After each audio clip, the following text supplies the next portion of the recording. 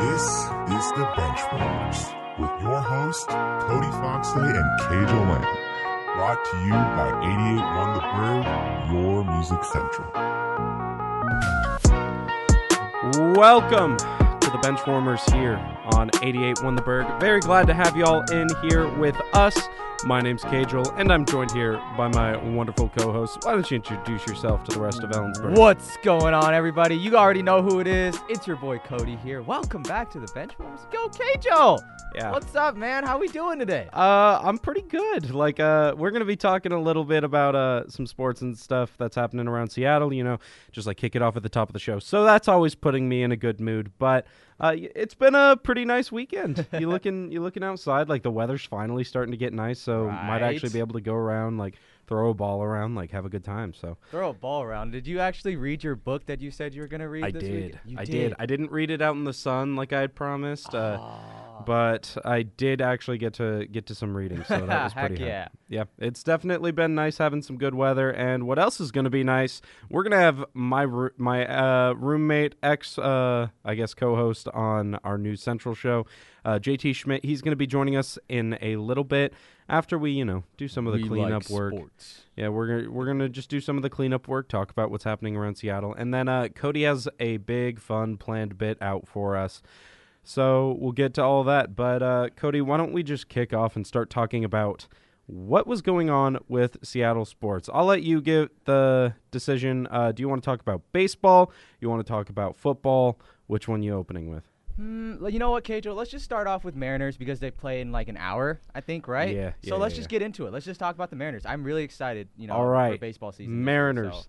So every time we talk about them, I'm excited. So let's get it. Let's go. So not only do we get to look forward to MLB The Show, that's going to be coming out, and this is going to be the last day that you won't be able to play MLB The Show here on the West Coast because at 9 o'clock tomorrow, I believe, is when it comes out. So good chance for everyone to get into baseball, but also today, great chance because in the time that we spent off of our show, so from last Sunday to this Sunday, the Mariners had two weather delays, so they played two doubleheaders, and then they won lead of the division, and then yesterday night they lost the lead to the Angels, not the Astros, but they did lose to the Astros in an 0-1 game, and some of these games were absolutely crazy. Like first game against the Astros, it was just a nuts showing.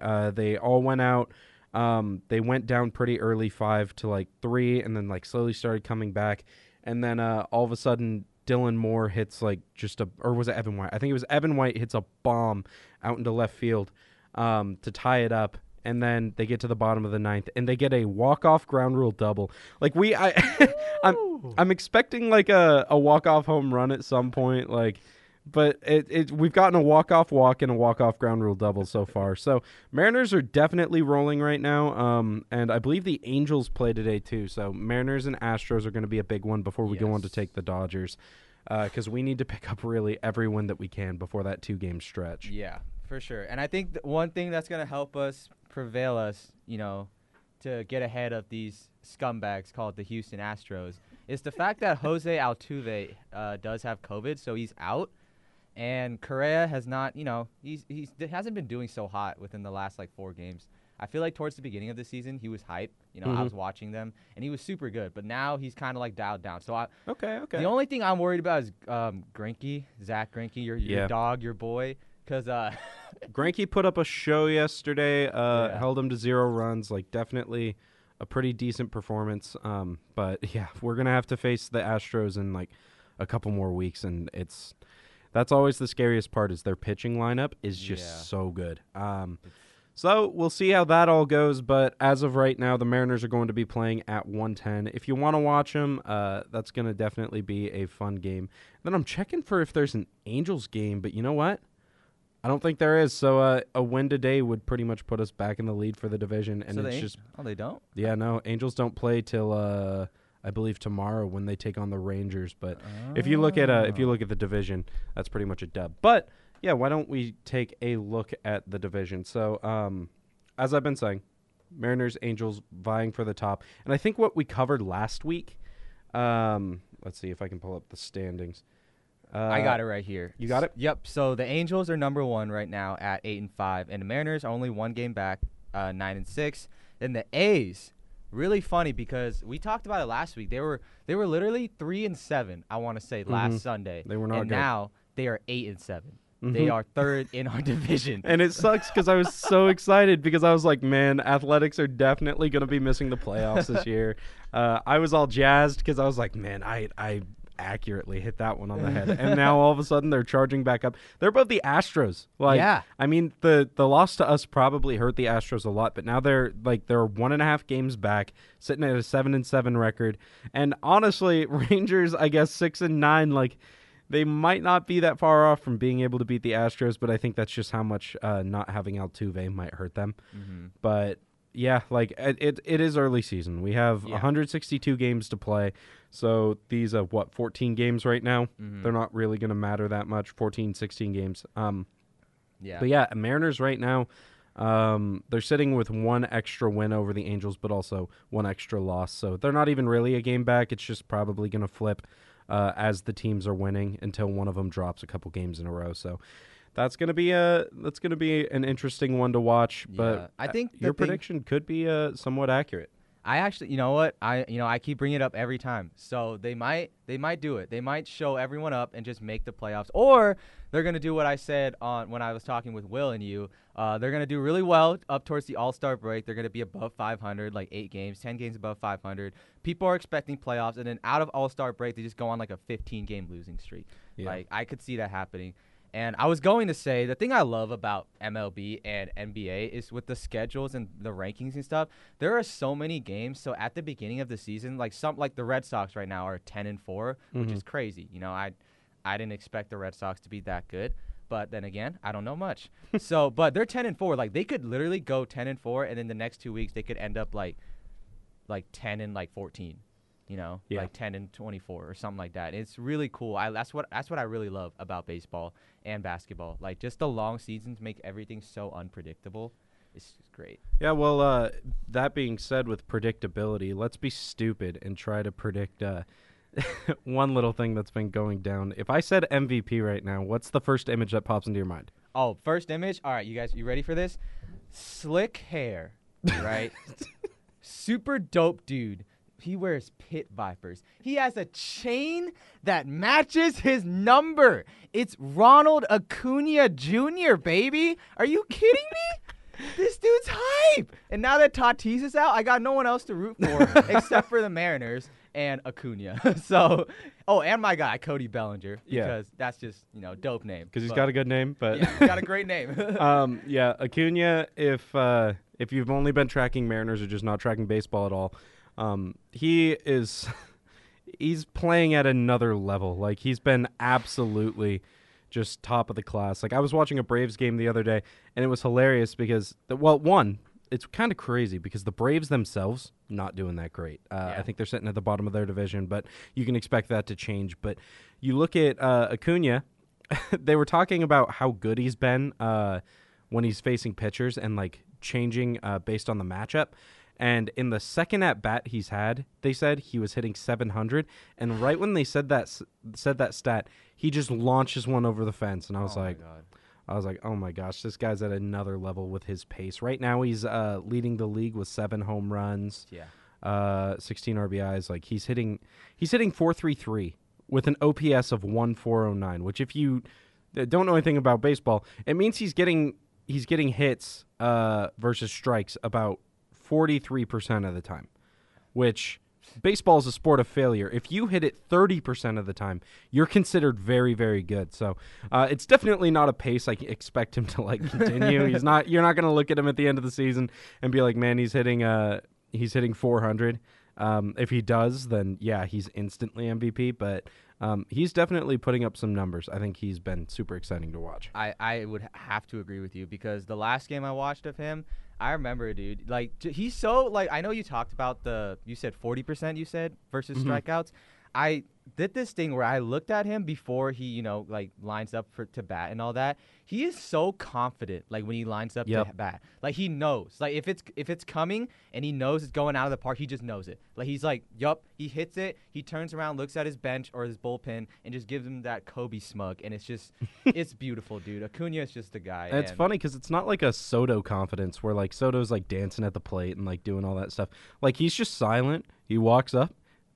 You see it in his face, but like he's not doing anything crazy. And then when he just drives it, he's like, "Yeah, I knew I was gonna do it." Like, and you knew I was gonna do it. I don't know why you threw that pitch, but yeah, he's a different breed now. Dude, he kind of reminds me. He's like the swagged out version of Kawhi Leonard. Mm-hmm. Like he doesn't talk much like on the field, but when he's up to bat, you know this dude is serious. And like just like Kawhi does not talk much when he's playing. But if you know he's on the court, you know you're gonna have a tough time scoring against him because he's a great defender and he's gonna give your team 30 points, not breaking a sweat. And it's crazy. I love watching guys like that, guys who let their game talk for them. Like they don't need to talk.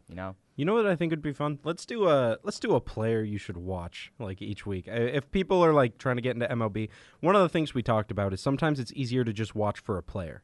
I agree. All right. So if you have a player you want to throw, I have one I definitely want to throw out. But if you have one you want to throw out, you can. Okay. I know who you're gonna say. Okay. So I'll save it for you.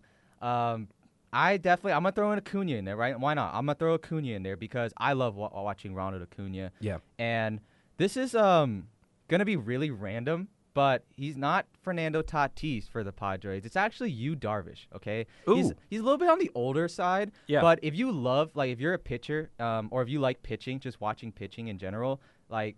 I usually don't, but I really enjoy watching Yu Darvish. I really enjoy watching him pitch. Like for some reason, he's just really good. And at his age, I expect him. I thought he was like 25, 26. Like he was straight in his prime. Yeah. But no, this dude's 34 years old and he's pitching lights out. It's crazy. So those two guys for sure. Yeah, with the way he's been pitching, absolutely not a surprise. And then if you're also watching Padres, good to keep an eye on good old Manny Machado, for sure. He hasn't been playing so hot. No, he hasn't been the best, but like, he's probably like, I guess if you're looking at the other fun players on that team, it's definitely one of them. Yeah. But Padres have been having a tough time with some of their players. Like I guess like being what they were last year, if not, being on the field, but.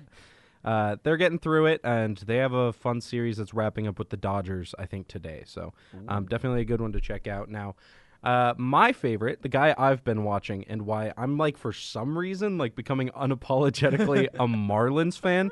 Like, gross. Absolutely gross. But this kid named Jazz Chisholm. Yes. If you watch him, super speedy kid, like, equated to, like, the Tyreek Hill of the MLB, it seems like. Because when he's stealing bases...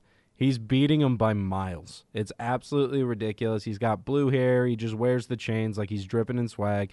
And he's been playing super duper well. And it's his rookie year. So, like, I don't know. It could be something. Not a lot of people expected a ton out of him coming out. If you look at, like, rookie of the year projections, he's ranked, like, outside of the top 10 for a lot of people for it's the NL or AL for one of the leagues. But yeah, basically he's I think it's the NL for sure. But it's the NL. I remember, I think. Basically, he's just a super fun time to watch. If he's ever on the bases, if he gets walked, he's always a threat to steal. Oh yeah. And then he'll just randomly like slap home runs in like the most clutch moments. So Jazz Chisholm. If you see a guy with blue hair who's just zipping around the bases, you know exactly who I'm talking about. Marlins have been kind of fun. Last year they were the team that like nobody really cared to believe in. They had like before the COVID stuff, I think they had a 2% chance to make the playoffs. Really? Yeah, but then COVID hit and they had the special season, expanded playoffs, and it went to 10%, something like that. But then they got COVID at the beginning of the season. They had a wild story, but they got there, and now like we're kind of seeing something that's kind of fun happening in Miami. So Marlins could be one of the next teams that's on their way up, especially if this kid and their other rookie Sixto Sanchez continue to produce. Also, can I just say something about Sixto Sanchez and Jazz Chisholm? Like, those are just dope names. Like, I just want to throw that out there. Like, imagine you have the dynamic duo of Chisholm and Sanchez, like Sixto Sanchez and Jazz Chisholm. Like, that's just so cool. And plus, one thing, you already mentioned stolen bases. Like, for you non-baseball fans out there, and like me, literally, like, before the season started, I don't know why I'm acting like I'm just a, connoisseur of baseball now. But I was gonna say, so one of the funnest things to see out of baseball, like just watching baseball or like in person, is stolen bases or like a bat flip. Mm-hmm. And I have never, ever, like out of all the baseball games I have watched, it's not that much, but it's been quite a few. I've never seen someone stole a base before. And the fact that I saw him stole 2 in one game was crazy enough for me to just join the hype train. Like, I love this kid. Yeah, he's This kid's super good. fun.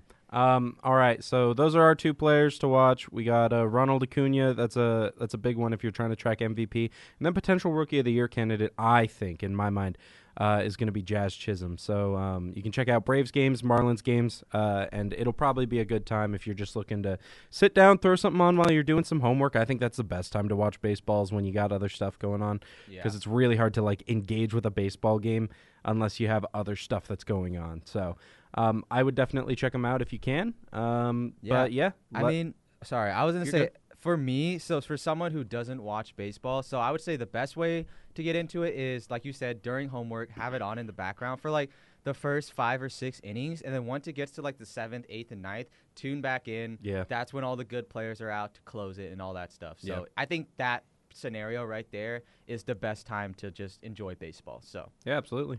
All right, now let's move on to football so we can get JT in here. And I think that JT, after the break, is probably going to have something to say about this one, because it's a pretty big move. You want to talk a little bit about Aldon Smith and Seahawks?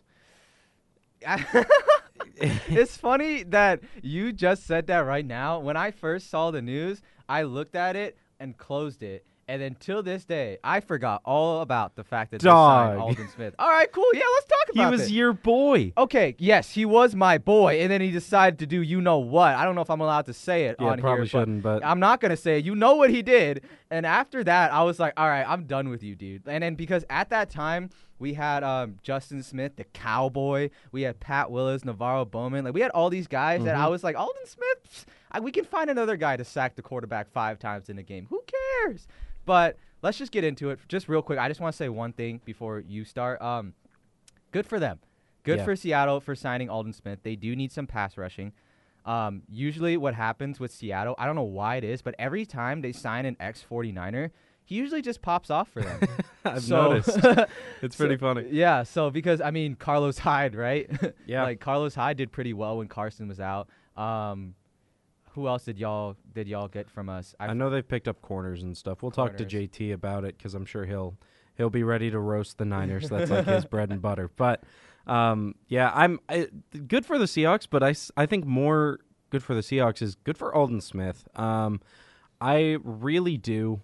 I like him a lot. And if you don't know anything about Aldon Smith, basically came into the league, was just one of the league's premier pass rushers right off the bat. Oh, yeah. But the problem was he had a big problem with drugs and kept violating the NFL's drug policy. And for a while, he was suspended from the league. I think it was a good portion of like 4 years, something like that. A long time. And he just like made his comeback season, and we see like how devastating a season can be.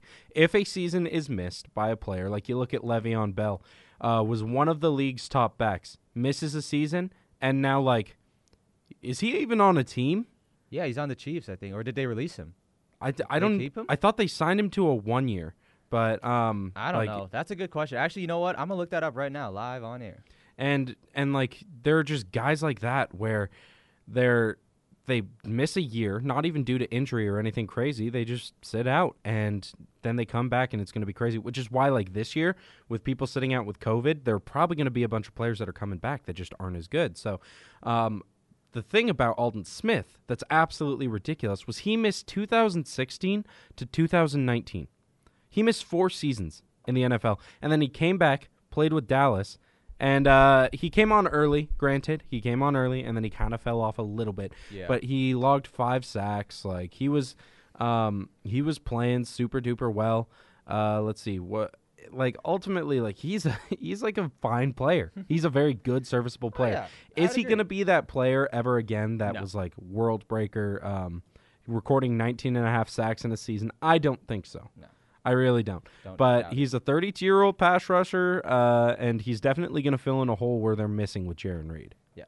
No, I agree. Actually, hold on. Since you brought that up, what the heck were they doing? Why'd they release him? Or Yeah, did we talk about Jaron Yeah, we Reed? I think didn't. that I was don't. silent. I saw that and I was shook. I was like, I'm a Niner fan, so honestly, I love the fact that they did that. But I was even more shook. I was like, what? Why? He had a good year for them, didn't he?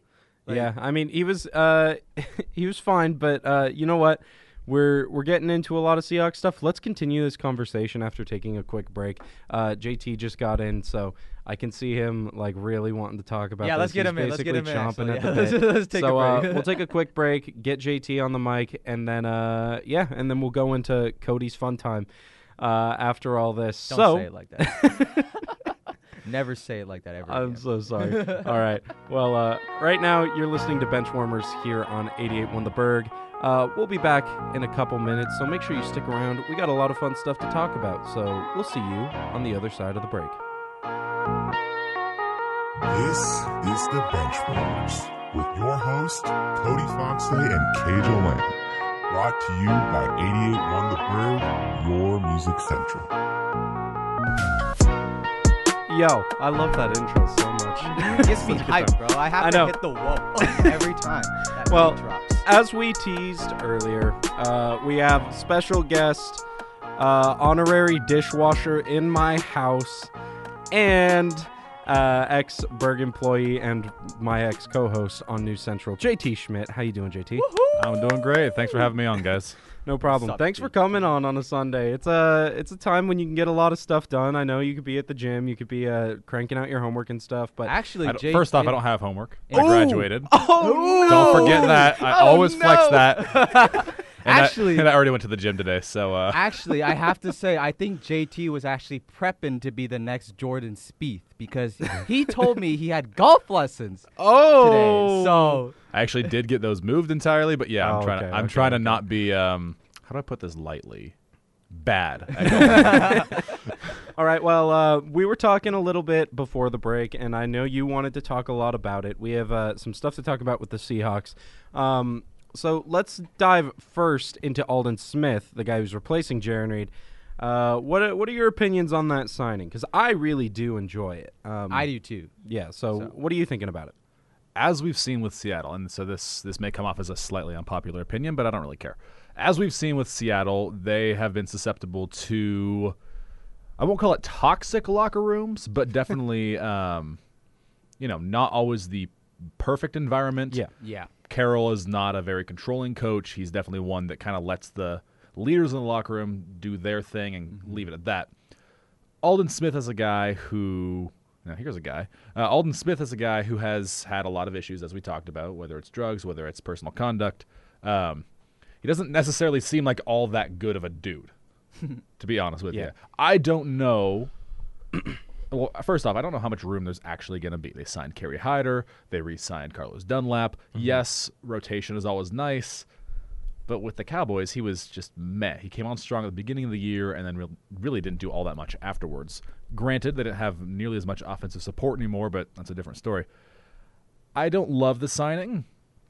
I don't like people. He's gotten, I think, enough chances. I don't really know why the Cowboys took a chance on him, to be quite Because honest their with you. Cowboys defense sucks. It's true. So- They were terrible. Yeah. I'll hold out judgment until the halfway through the season, end of the season, to decide whether I think it was actually a good signing or not. Right now, not super impressed. I like the young guys we have. I like the guys we just re-signed a lot better. But when it comes to Jaron Reed, Yeah, go into that. for Cody, me, you were please. talking about that Yes. earlier. Apparently, he didn't want to restructure his contract Oh. because he had, I think it was 2 years left on his deal. Maybe he just had one. Maybe they wanted to do an extension. He was getting paid like $9.5 million or something like that. Some they wouldn't be able to afford, really. Something he wanted more. Yeah. And he wanted multi-year. according to his agent. Okay. Well, they can't do that, and they couldn't trade him because his cap hit's just a little too high.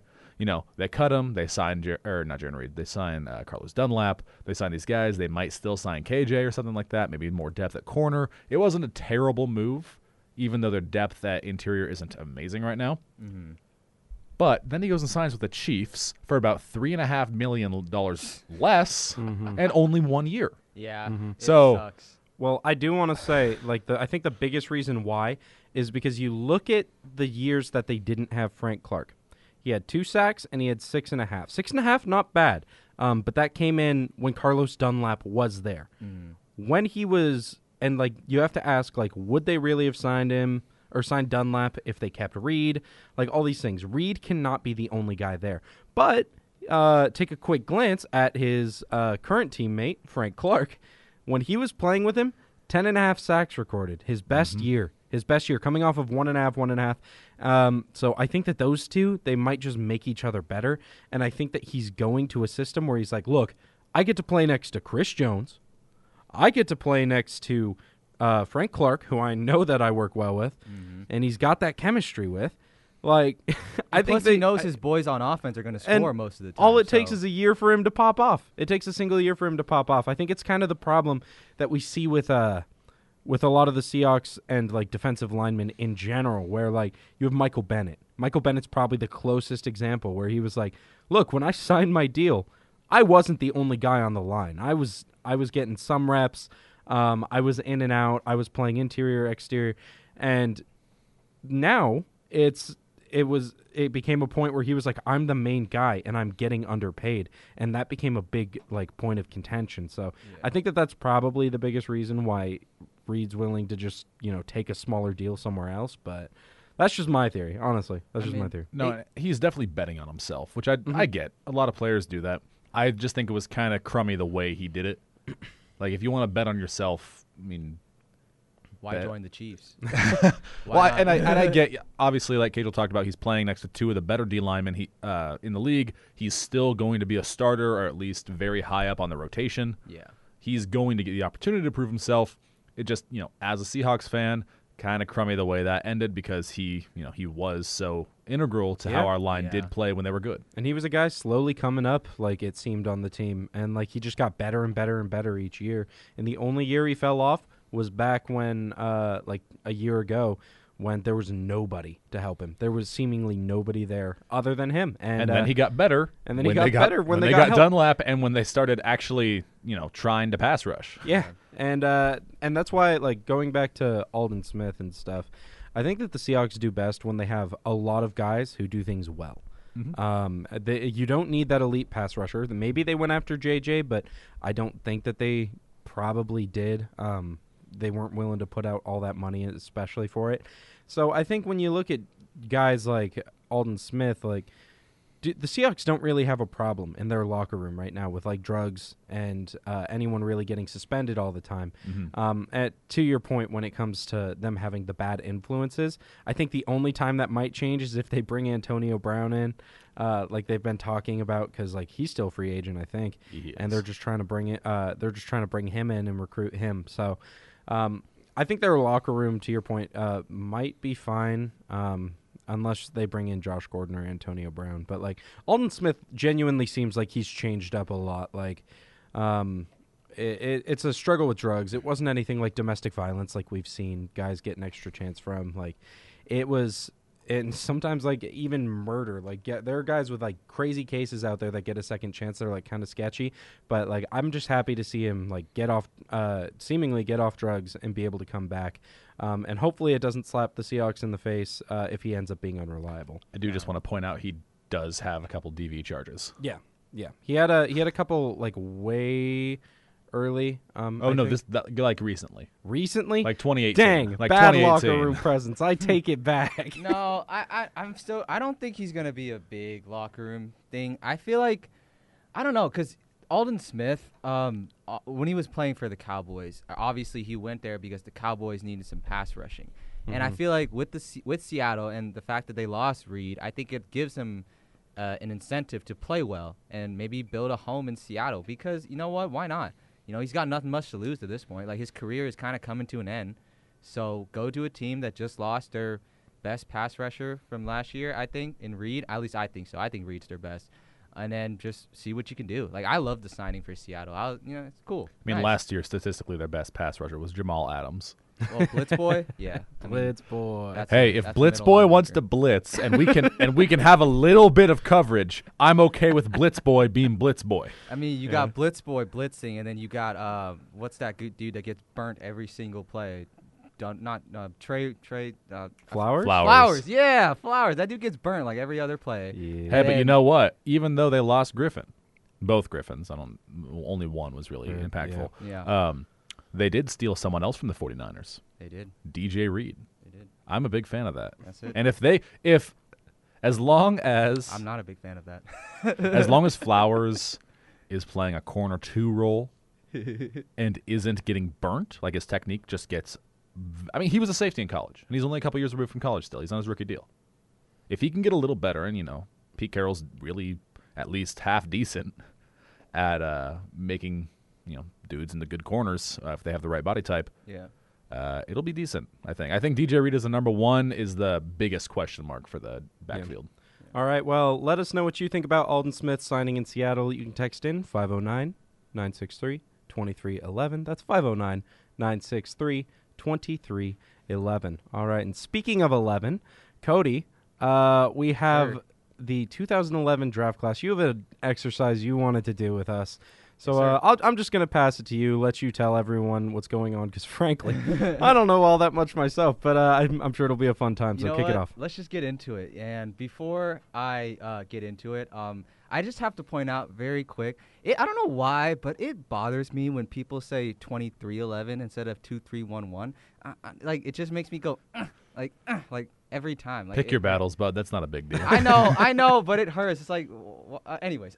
But today we have something fun in store because I decided, in honor of the draft coming up pretty soon on the 29th, we are going to do a whole draft show, a whole draft special next Sunday. But for this Sunday, I thought let's take a flashback to the past, 10 years from now, 10 years ago. 2031. 10 years ago to 2011, looking at the top 10 picks from 2011.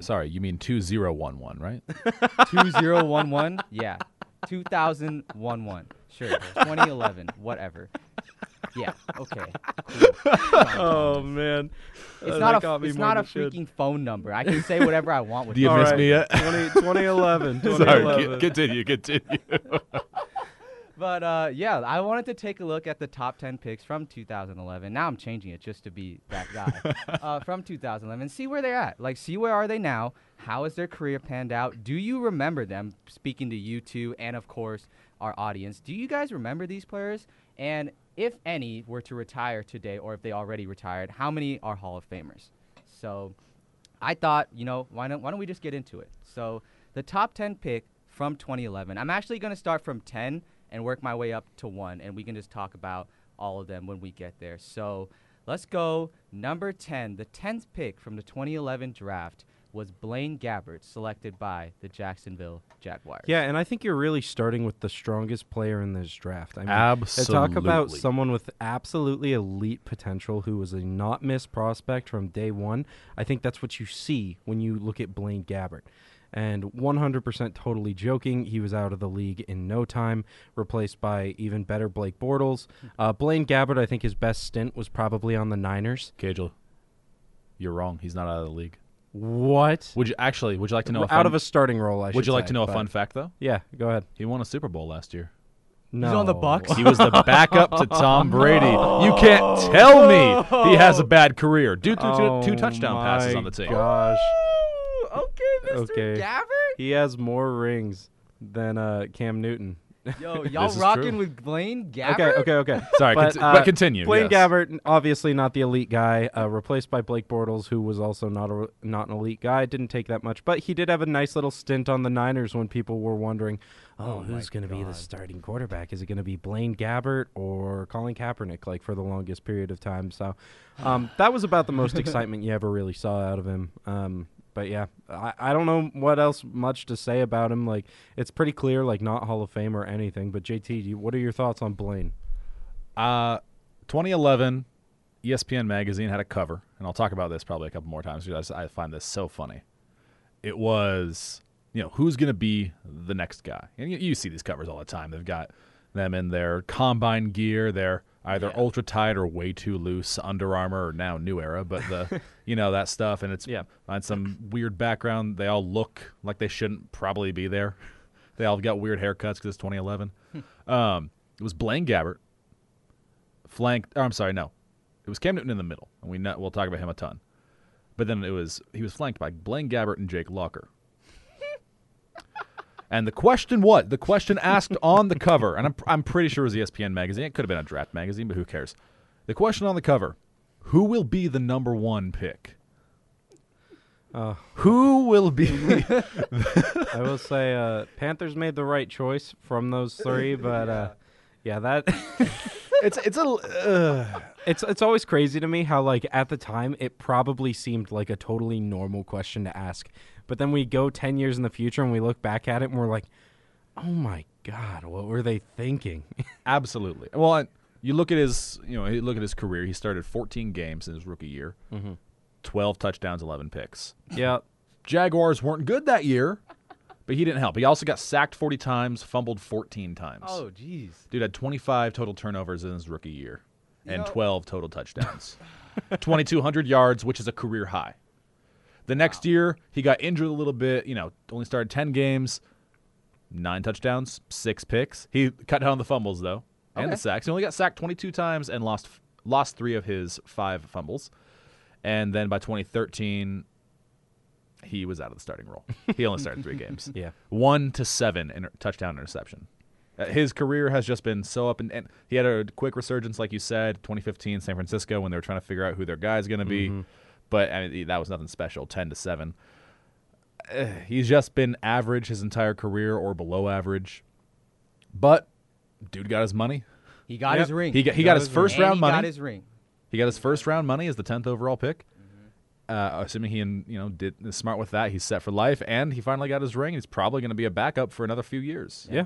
If not one of the greatest of all time. Yeah, behind seriously. Probably the greatest quarterback of all time. Yeah. I hate to say it, but 7 rings, it kind of proves something. Yeah. Oh my gosh, what if by the end of this, Gabbert has like 3 rings, just chilling as a backup? I'd be a career 4th string quarterback if it meant having 3 rings. Yeah, honestly. Are you kidding me? I mean, I could say I'm a quarterback for a professional team.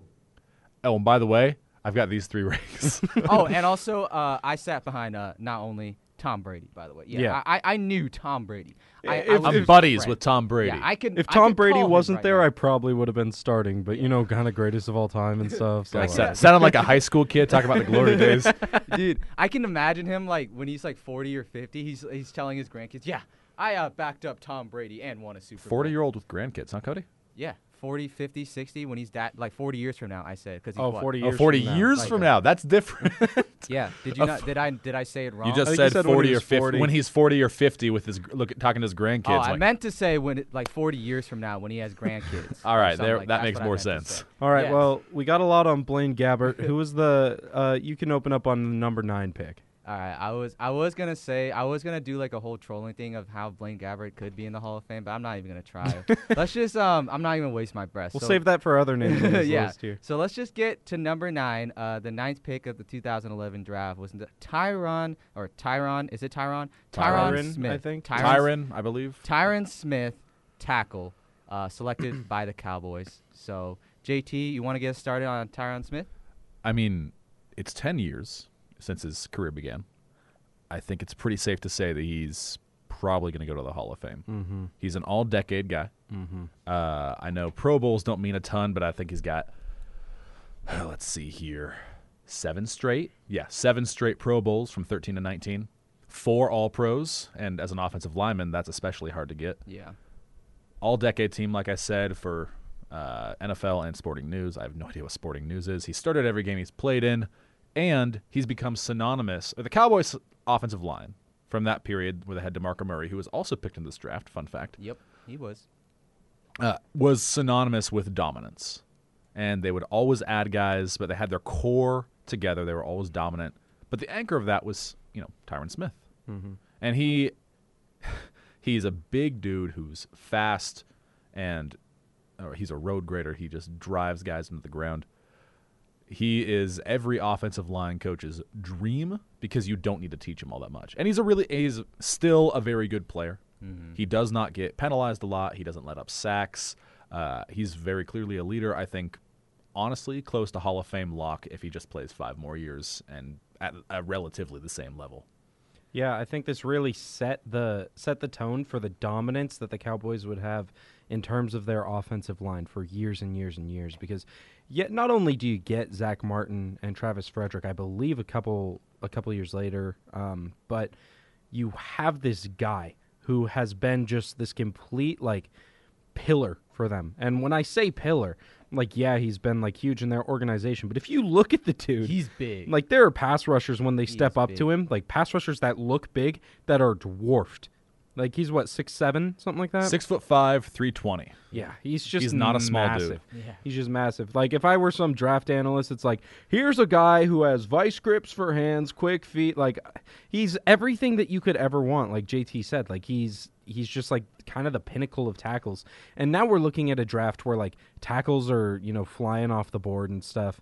And I don't know if it's the change in the NFL or if some draft people just missed on him, but I'm shocked. I really am shocked that he did not go earlier in this draft, because he was just, when you look at him, you're how could anyone not think that he was going to be just a mega star? Yeah.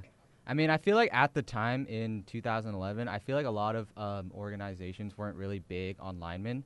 I feel I don't know, that, because when I'm looking at the top 10 pick right now, a lot of them are skill positions or pass rushers. Mm-hmm. So I don't know. I mean, I agree. I think he's a lock for the Hall of Fame. If he, not even 5 years, if he retired today, I definitely think he would be in the Hall of Fame. He's got an outside chance at the very least. Yeah. Mhm. I mean, Which is more than a lot of people can say. especially when he was on that line when they had Travis Frederick, voice crack, Jesus. Travis Frederick, Lyle Collins, and Zach Martin, and all those guys. Yeah, that was a stud offensive line. Well, But, to answer why he didn't go early, I'm just speculating here, but he was 20 when he got drafted. He Jeez. was really, Wow. really young. Wait, he was 10 years ago? He's 30 right now. Oh, my. oh my. He's an older dude, yeah. Yeah, I mean, younger guys you just don't always know. He also went to USC, Yeah. which He was Not the- young coming out of the draft, and it's kind of crazy though that I don't know. I feel when you look at the youth and stuff, that if he's that big when he's 20 years old, you draft the man. That's that's not quite, the point I'm making is Okay. more, front offices they want in offensive linemen they want maturity, Yeah. not just, intellectual mental maturity, but they want physical maturity when you're at your peak, especially if you're going to be picked in the first round. Yeah. They don't want you to have to develop for too long, and also, my younger brother is he's a big dude. Hall Schmidt, yeah. Took him a little bit to just picked up his first couple offers actually. Did your lights go out, Cajun? My lights went out. I'm fixing those. Yeah, I saw that. keep going. I saw that on Twitter, we got JT. it. By the way, congrats for your brother. Yeah, he got his It's first offer, sick. so. Anyway, but it took him a while to kind of grow into that 6'7" frame, and so I mean, NFL you got to be best of the best. You got to be top of the line athleticism, top of the line everything. So I can see maybe why he dropped just a little bit. Yeah. Okay. All right. So yeah, we should probably keep rolling on these ones because we're moving at snail's pace right now. Let's go into Jake Locker. I know this one's close to a lot of Washington people's hearts, but what do you got to open it up with, Cody? Jake Locker. Well, you just skipped my entire thing. I was gonna say that he was picked 8th. Jake Locker. Okay, well. Oh, we my just bad. skipped- Well, I didn't even announce him yet. Okay, fine. You're not yeah. Roger Goodell. You don't Yeah. need to All right, announce fine. We don't get All right, the yeah, big Jake board kind of Locker. thing? All right, fine. Let's just get into it. Jake Locker, pick 8. Yeah, he was a freaking bust. He sucked. Washington native for sure. Yeah. Honestly, probably, I still think he might be the best quarterback to come out of Washington besides that one other dude that played for the Titans. I forgot his name. This is the guy who played. This for is the the guy Titans. that played for the Titans. Jake Locker? Yeah. We're still talking about the same guy? So he is still in your mind. He's the favorite guy. Okay, yeah. He's the best quarterback to come out of Washington. I don't got much to say about him. He sucked. He was buns.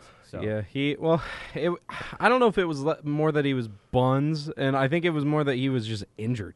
I mean, I guess for a quarterback, availability is a huge statistic. So if you're not available, yeah, I guess you're not that good. But even when he did show, he wasn't all that prominent. I'm avoiding stats right now because I'm sure JT is about to drop some sick knowledge on us. But overall, from what I remember from Jake Locker's career, I remember my dad was super excited, but like he just didn't really look like the guy when he was on the field. And then injuries just kept taking him off, and that's the reason he retired early. Like it was a rough road for him going from college all the way to the NFL. He was not good. Yeah. That's kind of all I got, to be quite honest with you. I actually do have a quick story, though.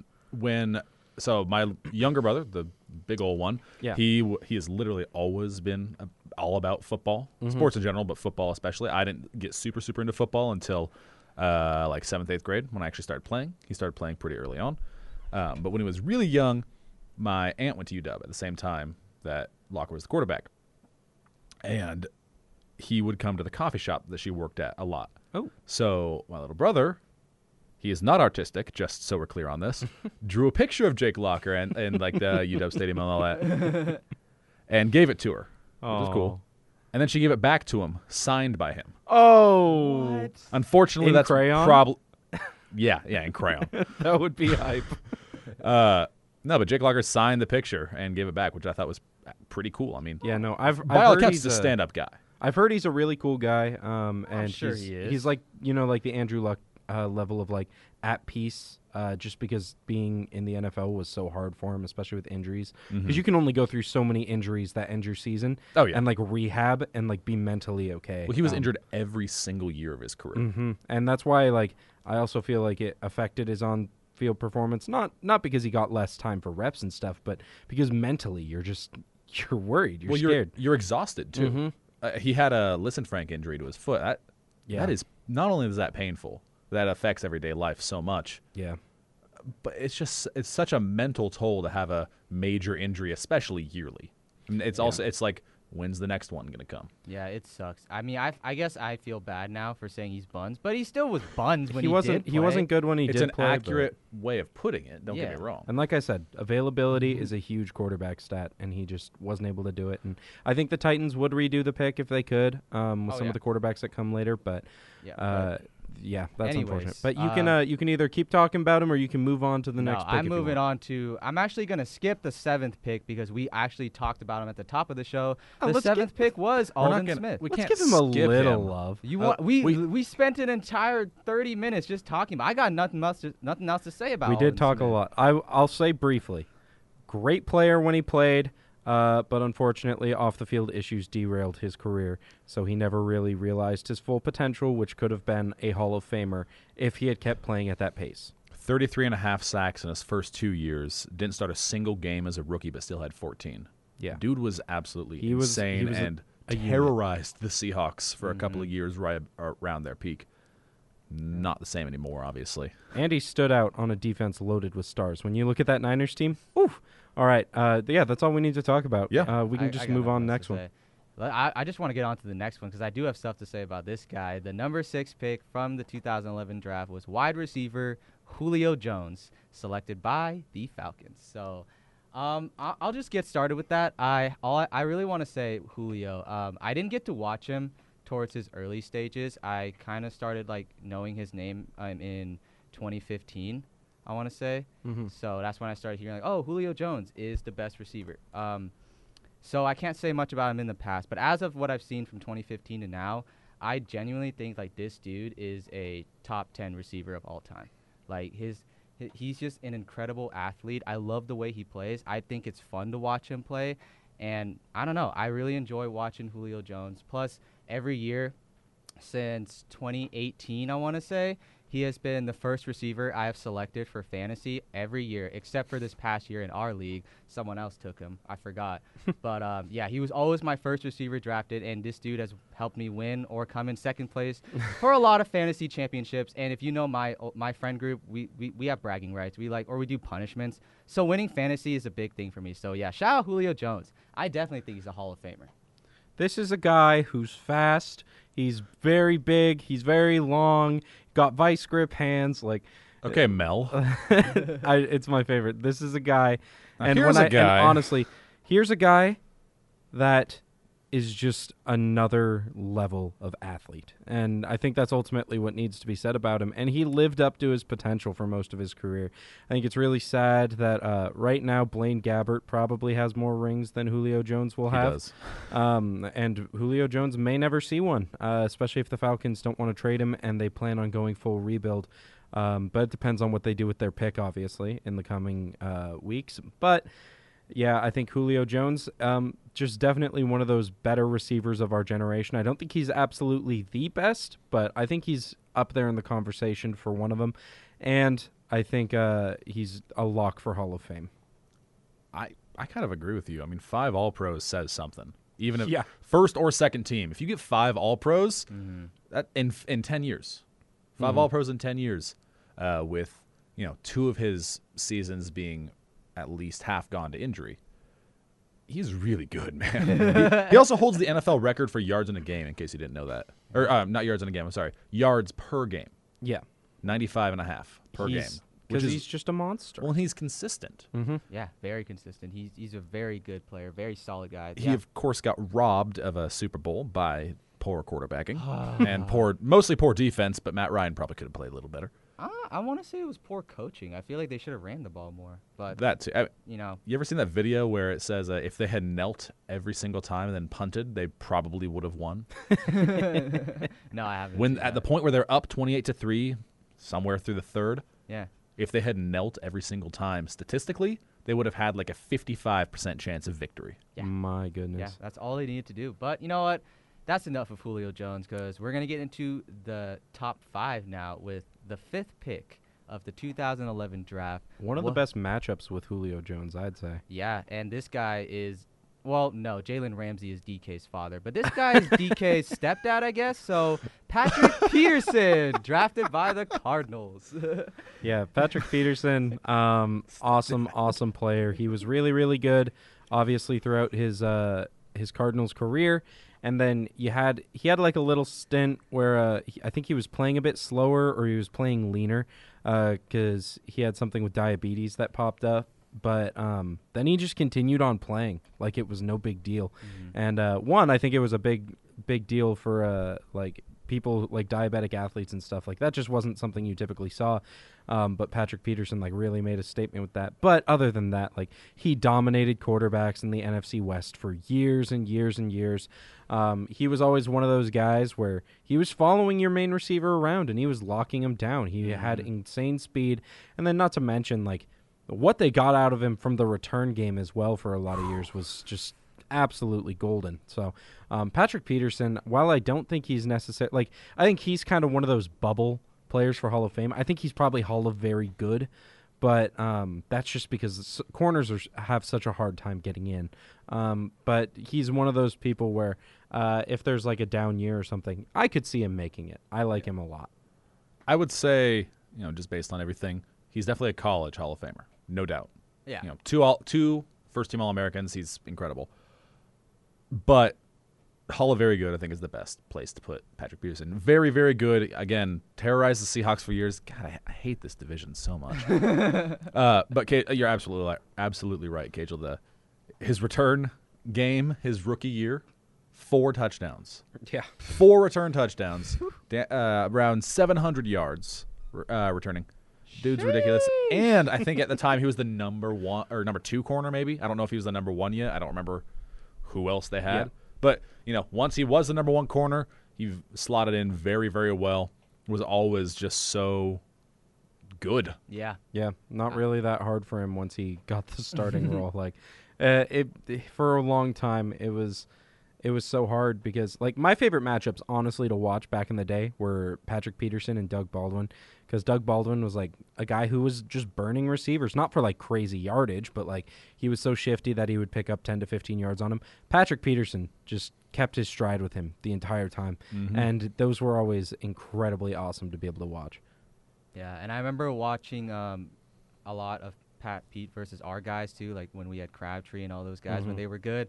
Like this dude was just a solid lockdown corner, and I agree with JT. I really hate this division.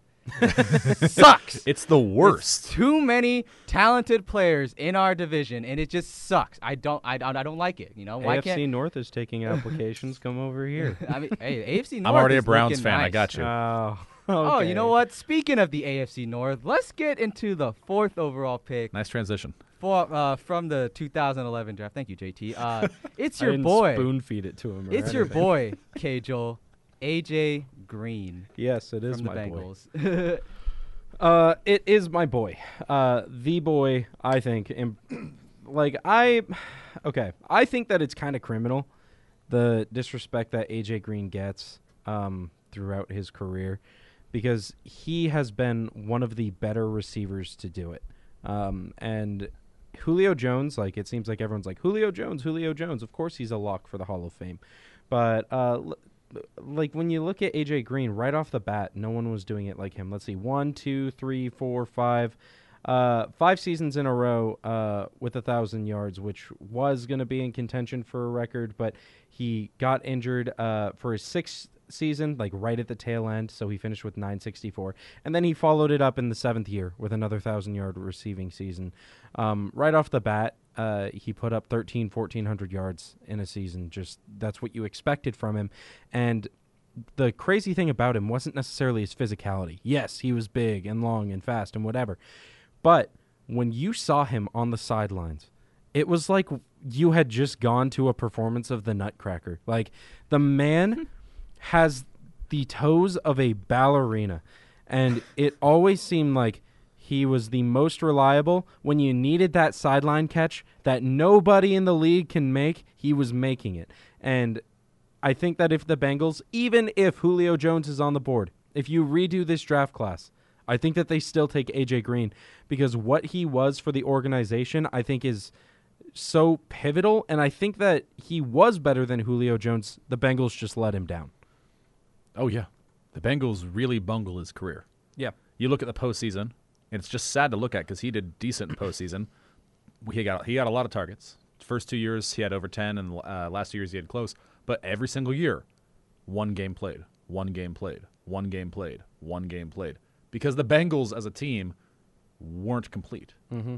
And, whether that was quarterbacking, depending on the year, whether that was defense, or just getting a little bit screwed by the Steelers thing. Was that the Steelers? Yeah. Was that the Yeah. Oh, yeah, Vontaze Burfict. Yeah. Yeah, I forgot about that. So I guess you could Still sore. You could still blame the defense. But he was the model of consistency, like you said. 5 straight seasons with 1,000 yards, or at least 1,000 yards. And when he played more than 11 games, with last year being the lone exception, which was a weird year in general, if he played at least 11 games, not even 3/4 of the games in a year, he had 1,000 yards. Mm-hmm. It's ridiculous. Model of consistency, and by all accounts, a really good leader on the team. Yeah. Kind of right from the get-go, which is nice. K-Joel, when did Andy Dalton starting? Did he start his rookie year at all or no? Yeah. They were drafted together, and I believe they just immediately, right off the bat, were playing together. I might be wrong about that, but I think Andy Dalton started his rookie year, and they, ever since then, that was the nice thing about that duo, was it was first round, second round, and it just worked. They clearly built a rapport every single year. He had at least 100 targets, except for 18 and the 19 where he didn't play. That's why they tried to do it again with Burrow and Higgins, I think, honestly. You just want to get them together so that they can grow together in the league. And you know what? It's pretty genius. Yeah, and Andy Dalton started 16 games in 2011, just like Wow. So. Wow. Yep. They started a third-round dude right off the bat, huh? Second round. Oh, he was a Second second rounder? Yeah. Okay, I He thought was it was second third rounder. All right. thinking of I guess I will wrap things up with AJ Green with one Oh, thing. wait. Before you do that, I'm going to get a quick legal in there. Going to throw that in. KCWU Ellensburg, 88.1 The Berg, your music central. Find us on the iHeartRadio app. All right, we got that taken care Gotta of. stay legal. Yes, boom, yes, boom. yes. All right, All now right, you can go. Okay, sorry. I just wanted to wrap things up with AJ Green. I will say, I think he will go down as one of the most underrated receivers from this past decade, like the 10s. Because, like you said, he was a very consistent receiver, very good guy, very good leader. I think he's going to fall into the lines of, the Andre Johnson type of receivers, like those guys. Had really good years, but people are going to forget about him, probably 5-6 years down the line. So it's unfortunate. He, I don't know, though. I mean, you said something along the lines of you think that he could have been better than Julio. maybe that's a hard thing to swallow, but I don't know. So Yeah, I mean, when you look at just the general offenses, Matt Ryan, I will always say better than good old Andy Dalton. But also the offenses that they built around Julio were just crazy. Like at the very worst, Julio had Roddy White or Calvin Ridley on the other side of him. And AJ, like, yeah, he for a brief stint, and it was kind of when he was doing his best, is when he had Marvin Jones and Mohamed Sanu like doing well with him, and he was still dominating. But then once those guys left, like Tyler Boyd was still coming into his own. John Ross wasn't working out, and it was just AJ. It was just AJ, and I think that had he had other pieces around him, it would have worked out a bit better. But who knows? Who knows? It's one of those questions that'll be lost to time. It'll be a mystery. We'll never get to know the answer. yes, it's a what-if question for sure. But anyways, let's just get into the third pick of the 2011 draft, and that is Marcel Darius. Now, I'm just going to pass this off to you two because I actually did not watch a lot of Marcel. I just know he was drafted by the Bills. Speaking of what so- ifs, so he was really good right at the start of his career. Made a Pro Bowl in 13 and 14, and then first team All-Pro in 14, as well as the All-Rookie team in 2011. Wow. He was really good right off the bat. He got I don't want to say it's like the Albert Haynesworth story because it's not, but Buffalo gave him in 2015 6 years, $95.1 million with $60 guaranteed, which Jeez. made him the highest paid non-quarterback in the league in terms of guaranteed money. That's nuts. Not just in terms of defense or D-line, non-quarterback, which is a lot. And then 2 years later, not even 2 years later, they trade him for a fifth. He got his money and didn't really do all that much afterwards. He was pretty critical to helping the Jags reach the AFC title game in 17. I will give him that. He was helpful there, but they also had a star-studded D-line. Yeah. It's a little bit of a what-if story. What if he had not sucked after? What if he hadn't been bad? What if he hadn't just been? hadn't been Well, what bad? if he hadn't been bad after he got his contract? Because in the years before his contract, rookie year 5.5 sacks as a D tackle. Sophomore season 5.5. Third year 7.5. Contract year comes 10. Year after he signs a contract 2. Yeah. I mean, it's not good. Yeah, and I think he was also playing alongside Mario Williams for the longest time. He had Super Mario with him, and that was a huge help for him, guaranteed. But I got to see where Mario Williams went because I remember back in the days with that Buffalo defense, like nobody in the league could stop the Patriots, right? So like, what did a lot of teams do in their division? They just tried to build defense. And we have. Can you look up Mario Williams? He was a bill from 12 to 15. 12 to 15, and we see the drop off at about 2014. So, yeah, no. What am I doing? I'm looking at Alden Smith. We saw the drop off at about 2015. Yep. Yeah, so I think that was a huge portion of his career for sure, where I think that they kind of depended on him, and that was a team that was kind of dismantling things. So he just kind of didn't have it to be his own guy, which when you draft a guy that early, I think you're kind of looking for. But Oh, definitely. Well, and also, I mean, it's almost like football's a team sport. yeah, Like, you draft guys and you put guys together who work really well together. It's almost like almost like if you separate them, it doesn't work out so well. But yeah, I mean that's all I really have to say on Darius. Like, I don't think he's going to be any sort of Hall of Famer. Oh, I mean, from what I was, he only played 4 games. So well, he there's- didn't. Did he or play not, last year at 4 all? 4 games, 4 seasons. Sorry.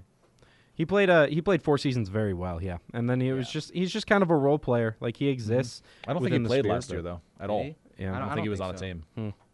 I don't know. Yeah, but he's still a free agent and wasn't on a team last year. Well, there's a guy that I'm still surprised who's on a team at pick number 2. If we want to talk about him. oh yeah, this guy. Oh my God, the biggest bust of all time. But the number 2 pick from the 2011 draft, you might have heard of him. Some dude named Von Miller. Yeah, Drafted Yeah. by the Broncos. He's not okay. really that special. Yes. No, I'm kidding. But anyways, dude, Von Miller drafted 2nd overall by the Broncos. Let's just get into it. Kajal, you want to start us off? I mean, what more can you say about Von Miller other than he single-handedly threw Peyton Manning over his shoulders and carried him and the rest of that Broncos team to their Super Bowl win? Yeah. Like, he is just a next level. He's a big, goofy dude. When you look at a lot of it, like he raises like chickens and stuff. Like he's a homie. But he also, like when he's on the field, he's just so brutal. Like there are a lot of pass rushers in the NFL that scare me. Like if I got hit by him, like J.J. Watt, terrifying. Khalil Mack, absolutely just please no. Aaron Donald, I couldn't even imagine. Von Miller doesn't look like one of those guys, honestly. But he had such an awesome career where he grew up in the league with DeMarcus Ware lining up on the other side of him, one of the league's premier pass rushers for a while. Then DeMarcus Ware retires, and then they grab Bradley Chubb. And now he's basically the DeMarcus Ware to Bradley Chubb's Von Miller. So his career, like his story arc, if you're just looking at it from a fan standpoint and just watching him, is really cool. Not to mention the fact that, he's just been one of the most dominant pass rushers in the league while he's been playing. I don't know if he's a Hall of Famer. All right. I'm kidding. I'm totally kidding. I was like, I'm excited to see how he makes this argument. No. You can't make that. Yeah, I was actually curious too. So He is the active sack leader in the NFL right now. Yeah. He has a Super Bowl ring and MVP. Yeah. Yep. 106 sacks, actually, which is just nutty. I don't know what the record for sacks in a single postseason is, but 5 is a lot. Mm-hmm. In just 3 games, that's a lot. That's what a lot of players would love to hit in a 16-game season. I mean, he's just so good. He also, it was a unanimous, there were not very many of these, unanimous 2010 all-decade team for the NFL. Mm-hmm. Wow. 8 Pro Bowls, and the heart and soul of Denver's defense, pretty much the only piece that hasn't moved since 2011. Mm-hmm. And like you said, that defense, obviously, but mostly Von Miller, carried Peyton Manning on his shoulders like a little kid to a ring. Yeah. I mean, Manning was throwing ducks with a non-live firearm, and Miller just he destroyed the number 1 pick in the draft. We'll talk about later. It was just that defense, like coming up over and over and over, because the difference between Von Miller and a lot of other players, except for maybe J.J. Watt, is there are the players that end drives, and then there are the players that change the game because they're always out there. And I swear you would be hearing strip sack Miller more than any other defensive player in the league. Yeah. Because when you listen to his philosophy, he talks about it a lot. He's like, a lot of guys just want to get in there and hit the quarterback. Like, they're going for the midsection and stuff. I'm not. I'm watching the hand the entire time. The second that hand goes back, mine is swatting at it. And that's what made him so special, is he was creating turnovers over and over and over again because he understood, how can I maximize what I can do? It's not by being fancy and trying to take this quarterback out because we hate quarterbacks. It's by getting a turnover on the ball and having one of my boys jump on it. And you can see that with his statistics, that it's just, he's been a force like that for the longest time. He's just so incredible. I mean, it still baffles my mind that he hasn't won a Defensive Player of the Year yet. I looked that up. He only has won a Defensive Rookie of the Year in 2011, obviously. Mm-hmm. Super Bowl MVP, Super Bowl champ, 8-time All-Pro, and 8 Pro Bowls. So Well, the one year he really had the best chance of winning Defensive Player of the Year was the year he had 18.5 sacks, his sophomore season in the league. Yeah. 6 forced fumbles, a pick, a touchdown, a couple passes defense. That was the year J.J. Watt had 20.5. Yep, So that he was- just got beat, It, basically. that really, I think if J.J. Watt didn't exist or didn't have that good of a year, it would have been Miller, no question. Yeah. Yeah. But he's, to answer questions, I think he's definitely Hall of Famer. I think- would Oh, agree. no doubt at all. That's a pick that they would make, the Broncos would make every single time. Every time. No matter at what. Number 2. Yeah. All right, and so move us on to number 1. The number 1 pick of the 2011 NFL Draft was none only than quarterback Cam Newton, selected by the Carolina Panthers. So, the guy that Von Miller faced off against in Super Bowl 50, the guy that he strip sacked him in, wasn't it like one of like the opening plays too that Von strip sacked like Cam. I think it was the first drive, Yeah. or I first or think second drive. I want to say it was like the first or second drive, like the very like one of the first plays. Like he just comes in and strips him, and I'm just like, well, that's a GG right there.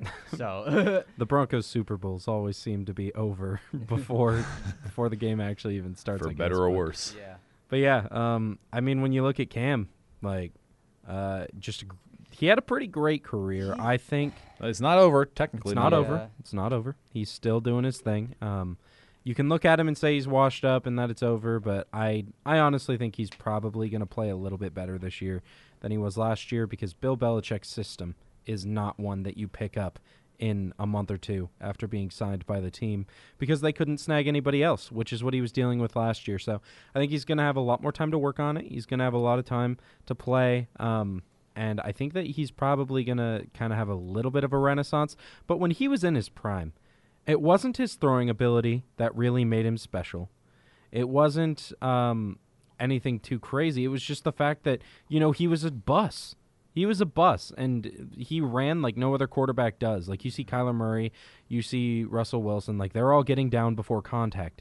But now Cam Newton just would truck through defenders because he could. Like, I think his most highlight play is probably where he jumps over the line, the defender still hits him, so he does a flip over I the remember line. That was his lands, MVP year. That was his lands, MVP year. And he got MVP. That's about one of the best cases you can make. But I think he is going to be joining Pat Pete in Hall of Very Good, just because of the way that he wrapped it up. Wasn't able to get his team a Super Bowl during the MVP year. And I think that his play style was a little bit too untraditional for a lot of people in the league when it comes to looking at stats and arguing why should this person be in the Hall of Fame. But how do you feel about that, JT? I mean, when he came into the league, he was pretty much the only one doing what he did. Yeah. There weren't there weren't tight ends that had the heart of a running back that could throw in the league at the time. Mm-hmm. We've got a couple more now, but not very many. He kind of ushered in the, quarterbacks don't have to be the dopey white guy standing in the pocket all the time. Yep. He made being quarterback almost, I want to say cool again. That's not quite what I mean, but you kind of understand what I'm saying. Like I would agree with you there if you made a statement like that. I think he did make it cool again. So quarterback, he had swag. He still has swag. I mean, you've seen his outfits. I don't really like the font he uses on Instagram. It bothers me. But and that hair. Let's not talk about it. we don't need to talk about it. We don't need to talk about the babushka look he's got going on with the towel or with whatever head wrap he's got going on that day. I don't know. But he was so good in his prime. His passing numbers aren't incredible, a lot of picks, but he would score. No matter what, he would find a way to score. He had 14 touchdowns his rookie year on the ground alone. He has 70 in his career. 7-0 rushing. Yeah, he's got picks. Yeah, he's also got passing touchdowns. He's got a decent amount of yards. Yeah, it'll take maybe a couple of years in New England. He started out kind of hot, got really bad, and then kind of finished out decent, 8 to 10 in terms of touchdowns and interceptions. He's a really good player when he's on and when he knows the system. And also, Carolina, I think they'd still make that pick every single time, no doubt. Yeah. Like even not looking at the rest of the quarterback class, if you want to even look at 2010 or 2012, I think they'd probably take him every single time because the system he was in, the system he helped kind of refine, is what got them to the Super Bowl. That's what almost won them a ring. And they don't have that season without him. Like, Not at all. I would agree. He's absolutely been critical to him, but my question for you guys is, it sounds like we all are kind of like he's on the cusp of Hall of Fame, but like not really there. What would it take in New England, if you think he has a chance, what would it take in New England for him to make it? Like that final punch that he needs on his Hall of Fame punch card. To be questionable, like later ballot or first ballot? Let's go later ballot. Later ballot? Because I don't think he'll ever be first ballot. He would have to have like an unreal level of performance. The thing with Cam, before I answer your question, I just wanted to say real quick. You talked about or JT talked about how he made being a quarterback cool, but not something like that. When you look at when Kyler, Russ, even Kaepernick back when they scrambled, or Lamar when they scrambled, they look like running backs when they're running. They're agile. They're making all jukes. They're shifty. Whereas Cam, you got a 6'5", 220 dude that would run into you. He is coming to you. He is looking for contact. And I don't know. I enjoyed Cam Newton's playing. Like I enjoyed watching him play for such like the longest time. I remember when Kelvin Benjamin was a rookie. Oh my God, if you can remember that name. When he came in with Cam, whatever his rookie year, like those two just made me like enjoy watching the Panthers play. And I thought those two were gonna be like a dynamic duo for like the longest time, but. I think from what I need to see from Cam, to answer your question, Kajal, I need to see maybe a ring. Maybe if he can get a ring, I would say he could make the Hall of Fame. If he could lead, like if he could have like one of those like Joe Flacco type of runs to the Super Bowl where like the defense, yes, is carrying him, but like he does something like that and like has a decent year like at quarterback. Like he's still like doing stuff to like make sure that his team wins, even though he is getting carried by the defense, then yeah, I would say he's in the Hall of Fame. As of right now, I don't think he makes it. Wouldn't that be ironic? He follows the Peyton Manning path and lose in the Super Bowl on your MVP year, but then get carried by the defense to your ring. Like I think that would be crazy. But I think he just has to have a couple playoff appearances. One probably in the conference championships. I would assume that if he's performing in the playoffs and winning some games, I think that's enough to like keep the positive memories of him in. And then when people are voting, they'll be like, oh, yeah, Cam Newton, former MVP and quarterback who was perennially in the playoffs for a long time, except for when he was getting injured. Like that was, I think that's the biggest part for him. And injuries really have derailed his career. Like he always seemed like he was the guy where like he got in a car crash, I think, and then played against Seattle. Mm-hmm. In the divisional, and Seattle won, I think, that game. But he still played, and he didn't look like a guy who had been in a car crash. He didn't look like a dude who got hit by a car. Like man was crazy, and he always seemed like he was bouncing back from injuries. But I think that did take a toll on him a little bit later, especially when he with his throwing shoulder and stuff. But yeah, I think it will take him a little bit more effort to be able to do it. Probably a couple playoff appearances, but. I think that it's possible that he makes it in a little bit later on. As a Hall of Fame voter, people are looking at, it should be hard to get in the Hall of Fame, first off. You should not be able to waltz your way into the Hall of Fame. Yeah. But as a Hall of Fame voter, you're looking for guys who you can't tell the story of the league without. Yeah. And I think not just the way that he played and, winning an MVP, that's obviously something that is worth talking about. And getting to a Super Bowl. But he changed the way he helped to change the way other quarterbacks came after, and that helped and hurt as well. That a team looks at quarterbacks when they're drafting them. Do they only look for their superior intellect? Do they only look for their knowledge of a playbook? Or do they look for the athleticism? Do they look for the ability to just make plays no matter how it happens? And now you're seeing guys like Kyler Murray who, 10 years ago, or let's say 15 years ago, wouldn't have gone, in the top 3 rounds, are going number 1 overall. He helped change that. Yeah. What does he need, though?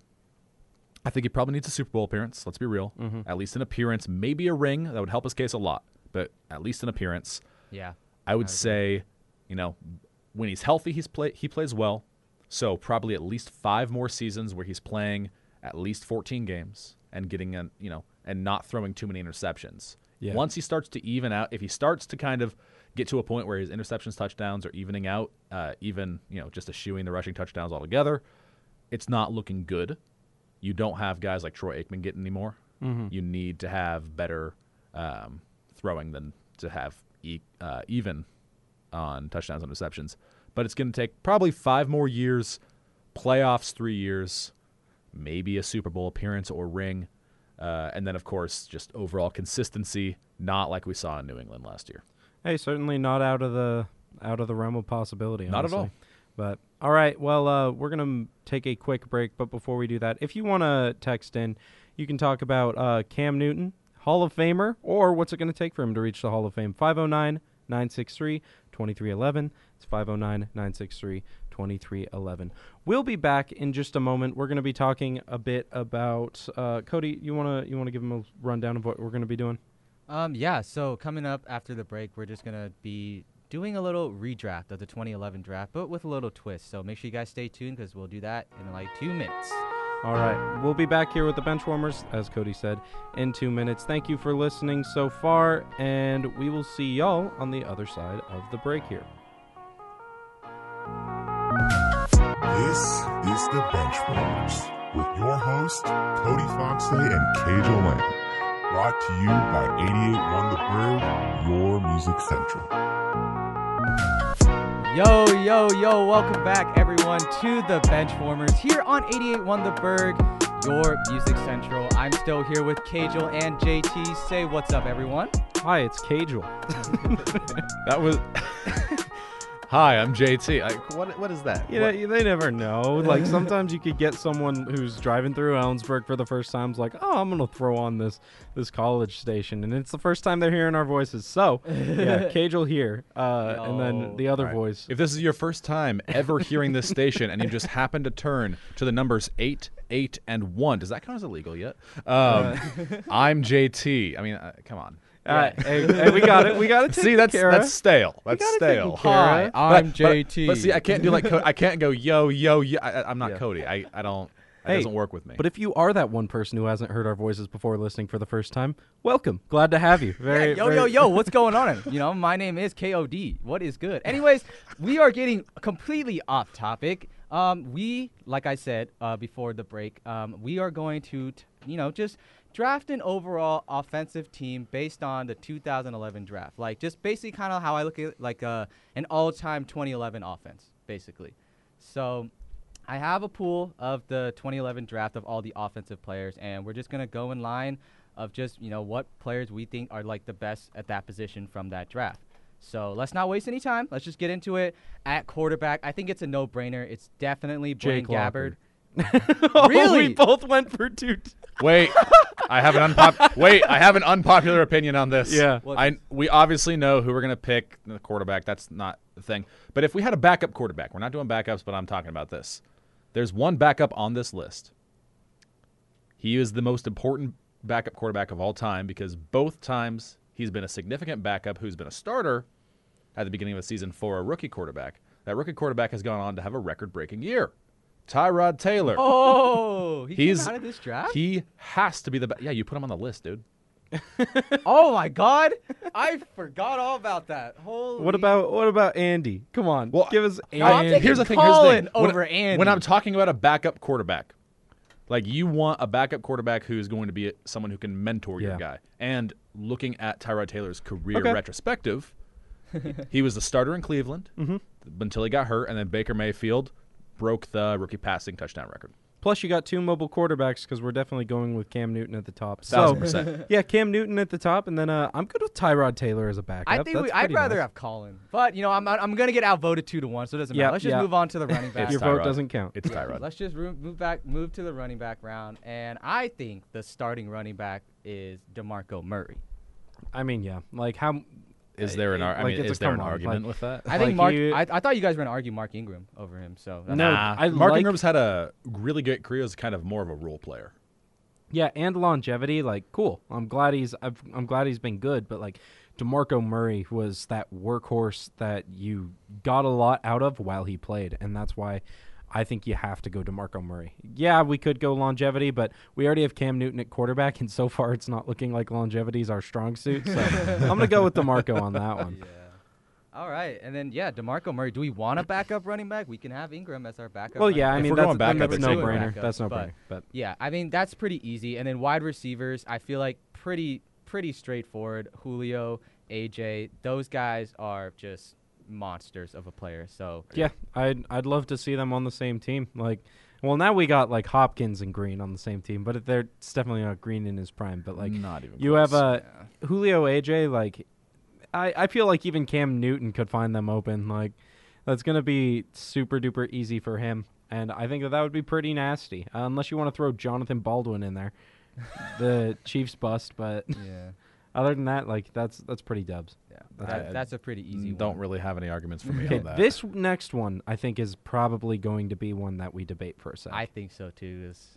Yeah, all right, so let's just get into it. So the next position we're going to talk about is tight ends.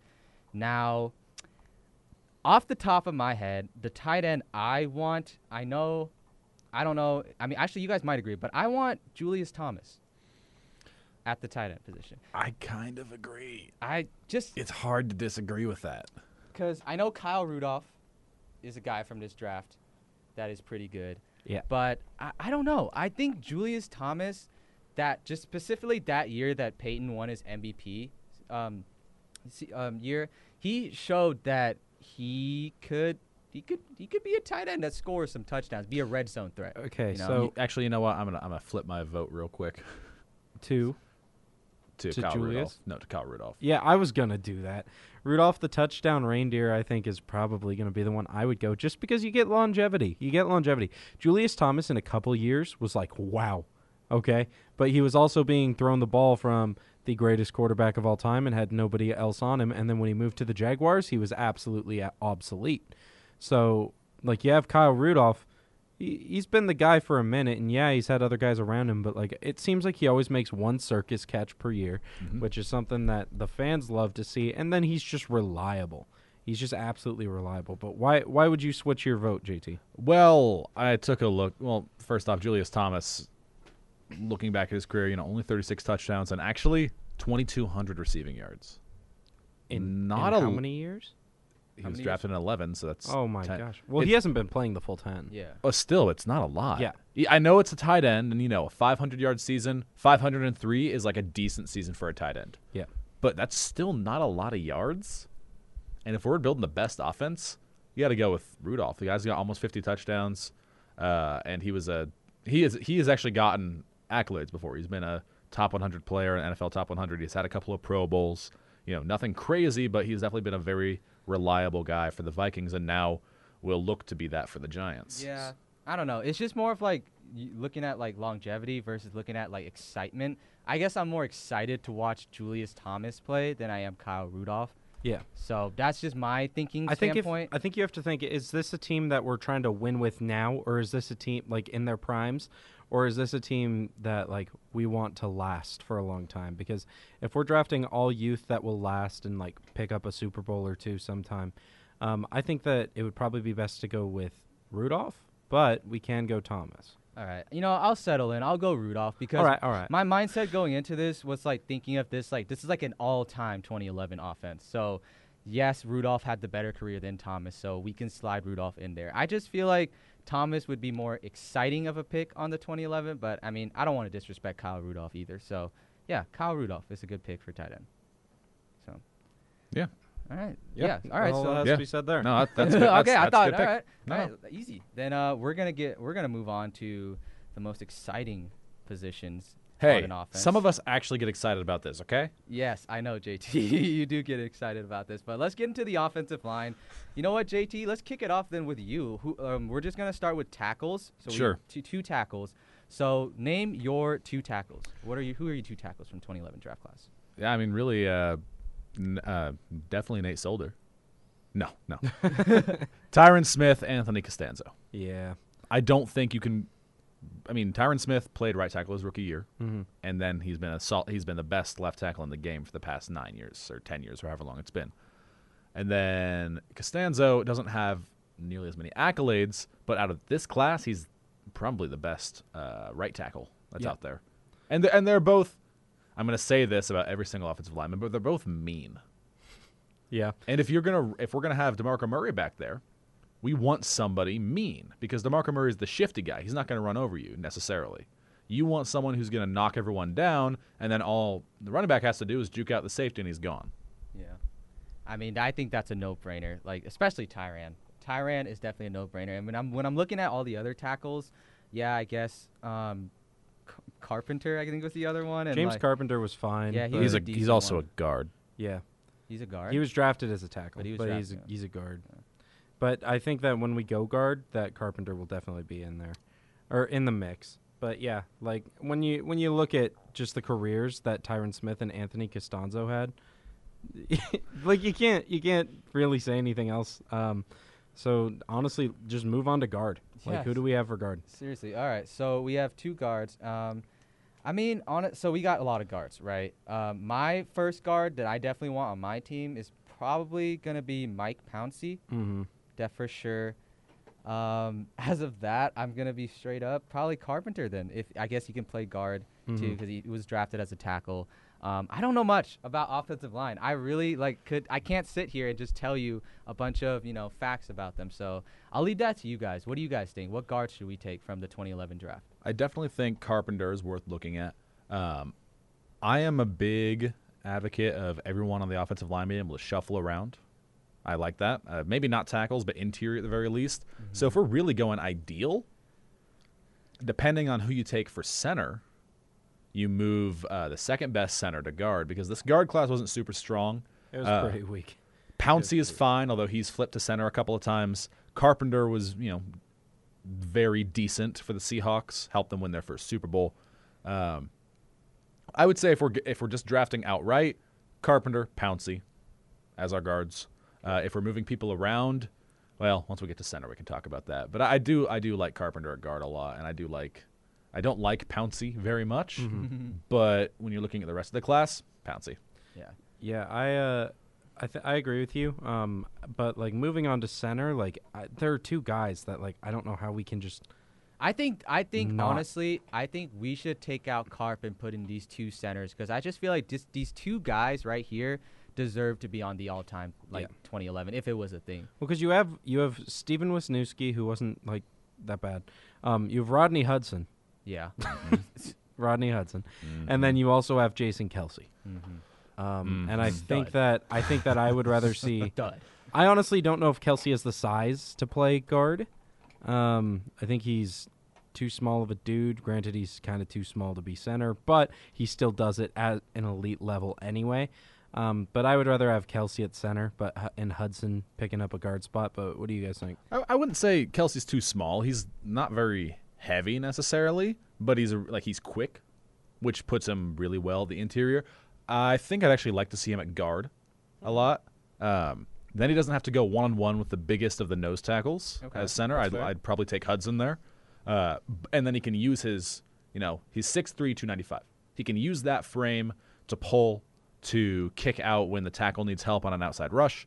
And as we've seen, he's a very good blocker. He will get it. If he gets his hands on you, you're probably not getting off that block.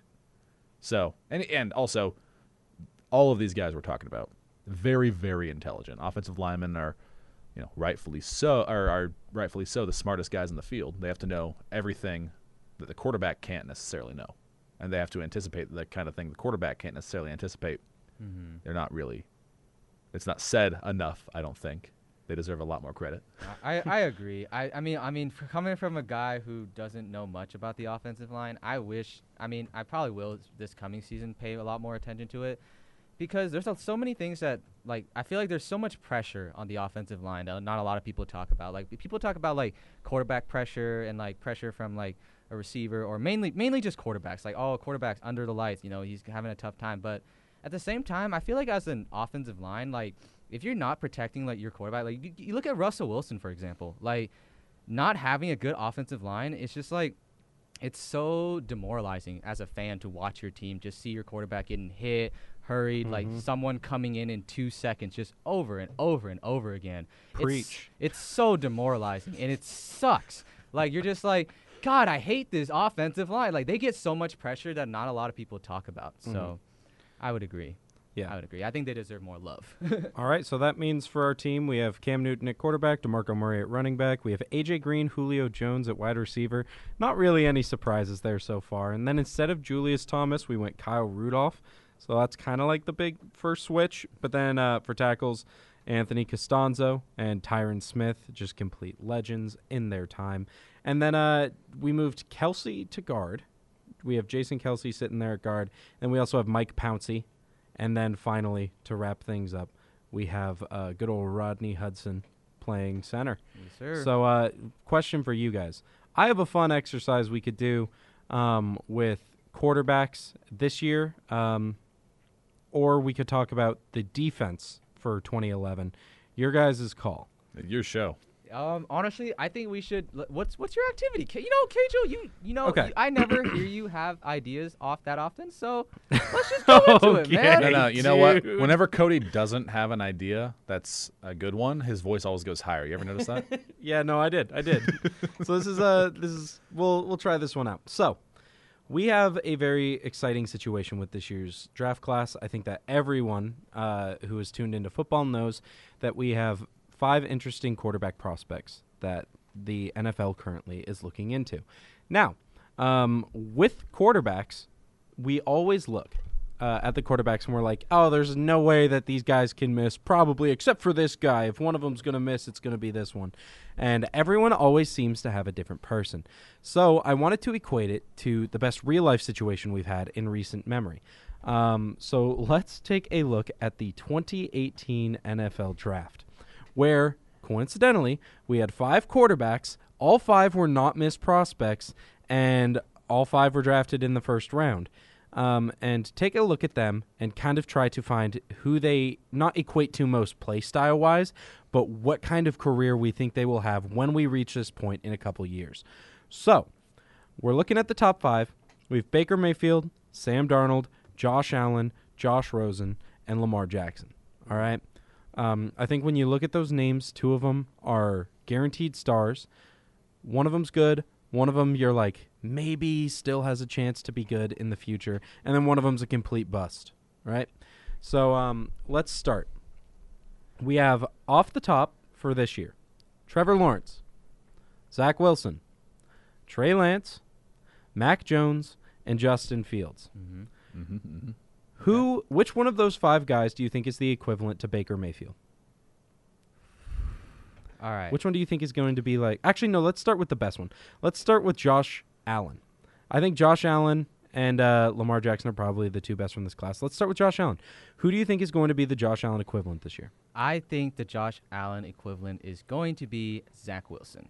I don't know. I feel like they have similar play styles. They both have they're both Iron Man, and they can launch that thing. Or maybe Mac Jones could be Josh Allen because he did overthrow like a bunch of receivers. So I don't know. Definitely Zach Wilson would be my pick to be the next Josh Allen. I think Josh Allen, when you look at him, is like the guy that everyone expects to or not. Everyone could be like, that could be the guy that busts, but also he has a ton of potential. And I ironically feel the same way I felt about Josh Allen, where I love Josh Allen, as I do about Trey Lance.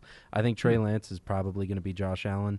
And I think that he has the potential to be the best quarterback of these 5, honestly, when we look at it. I think it's going to take him a minute to come on, but I think that he probably has the best potential. What about you, JT? I kind of think Mac Jones. Really? I like the Mac Jones comparison because I do think he has a lot of potential when he has a good team. If Josh Allen had been taken by the Jets, I think his career would have tanked already. Okay. He's definitely he was always going to be a project, and I think that's kind of how people are viewing Mac Jones. Trey Lance as well, but for different reasons.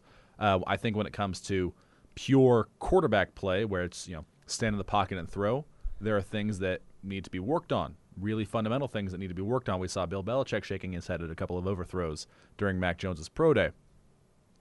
I think it's a pretty good comparison. If he goes to a team that's going to let him learn and make mistakes while also backing him up instead of, letting the Sam Darnold thing happen, he's going to be the best one in this class. Okay. So now let's move on to Baker Mayfield. I think when you look at Baker Mayfield, one of the defining things is had the best rookie season. Seemed like Cleveland didn't really miss, but then since then has kind of become the 3rd best, I would say, in this class. Like, he falls like right to the center. Who do you think would have the best chance of doing that? Trevor Lawrence. I was Really? going to say JT. Yeah, You think he's going to have the best rookie year? Yep. I think agree with JT. when it Trevor comes to these number 1 overall picks, I just realized that Baker was number 1 overall pick too. When it comes to number 1 picks, you're going for the guy who has the highest upside right away. Typically, Yes. Who's going to contribute immediately. In very few situations do you want your first overall pick to sit. You want them to play right away. Lawrence has always been seen as the guy who is the most pro-ready since he was a senior in high school. And the guy never lost a game lost like 1 game in high school, only lost 2 or 3 in college as a starter. I think he's going to have a really good rookie season. I don't know how well he's going to do after that. We've seen guys fall off pretty easily after the rookie season when coaching changes happen. I mean, what do good quarterbacks do? They make their offensive coordinators look a lot better than they actually are, and guys get jobs elsewhere. They get head coaching jobs. Yeah. They get better coordinator jobs with better players. Trevor Lawrence is a guy who could maybe outplay his coordinating and then kind of screw himself that way by getting rid of his coordinator almost. All right. And plus, who knows how Urban Meyer is going to be? Yeah, that's interesting. I think it's possible for Lawrence, but when Baker was taken, it was seen not really as the can't miss prospect. That was more like Sam Darnold. But we'll talk about that one in a sec. But who would you equate Baker to? I mean, I agree with JT. I would say Trevor Lawrence because I feel like when Baker came in, he kind of had, obviously he was number one, just like Trevor Lawrence is going to be. He had that momentum, like the thing where like the momentum from college come with him. Like he had that thing where like he has to win now, or like he's maybe like he doesn't have to, but like he's the most capable of winning now. He's the most capable of turning your franchise around. So I feel like with that pressure that came with Baker, people either gave up on Baker after their first year, after his second year, and just or like still believe in him. And I feel like Trevor Lawrence is kind of gonna go through the same thing. I predict that he will have a better rookie year than Baker. I just feel like I feel like Trevor Lawrence as a quarterback, just the raw talent is more. He has a higher potential in my opinion than Baker. So, but I think so. I think Trevor Lawrence is a good pick to be someone like kind of like that Baker Mayfield quarterback dude. So, you know what? You guys swayed me because the one thing I was thinking about when it came to Baker Mayfield's career is like it really fell apart. His team fell apart around him for a bit, at least with coaching and stuff. Freddie Kitchens. Yeah, exactly. And I think that when you look at the Jets, who are probably taking Wilson, I don't think that Wilson sees that fall apart. So, and I was going to put him kind of like, because I think he's going to be the swaggiest player. I think Wilson's going to come out and have the best performance overall his rookie year. But I thought he might fall apart. But I think his team's going to stay pretty consistent. So I'm going to actually go against that. And I agree with you guys. Trevor Lawrence, Baker Mayfield, I could see them being similar now. We look at Sam Darnold, who is the can't-miss prospect that kind of gets stuck on a bad team. Where do you think, or what do you think happens there? Whoever the Niners pick. I disagree. And I don't even think it should be necessarily who gets stuck on a bad team. I think it's some guy that we're still evaluating 3 years out. I disagree. No, I was kidding. I mean, whether you were kidding or not, I would still disagree. I don't care. I don't have the mood to ponder troll from a Seahawks fan who his team is worse than ours this year. Like, You are salty, man. No more salt. No more salt. I don't need to ponder that. But anyways, I think Justin Fields. I'm going to agree with JT. I think that if Justin Fields, because I'm not high on Justin Fields whatsoever. I think that's the Niners guy. That's who they're going to pick. And I can very much see him like coming in like after like I see us starting Garoppolo and then he comes in and plays poorly or whatever and then blah blah blah we trade him for whatever. I don't think he's gonna be anything special, Justin Fields. So I'm gonna put Justin Fields kind of like that prospect you can't miss of Sam Darnold because I feel like I don't know like you trade up to number 3 to get him, take him, just do it. Let him suck because I know he's going to suck, and then we'll just move on from there because that's exactly what happened with Darnold on the Jets. Oh, boy. So you have so much pessimism for a team that just went to the Super Bowl like a year ago. Yeah, with Jimmy Garoppolo, so we will do it with Justin Fields, but he's not our franchise quarterback. Like, that's the thing. Like, I don't know. Whatever. I love the take. So you think that he'll go to another, or he'll just not be the franchise guy? I think he's going to have the same career as Darnold did. Like, he's going to come to a team where he's going to, like, have opportunities to shine, and he's going to do really poorly, and then we're going to give up on him when it's, quote-unquote, too early, as people would say about Darnold. So, what were the biggest things that people loved about Darnold coming out of college?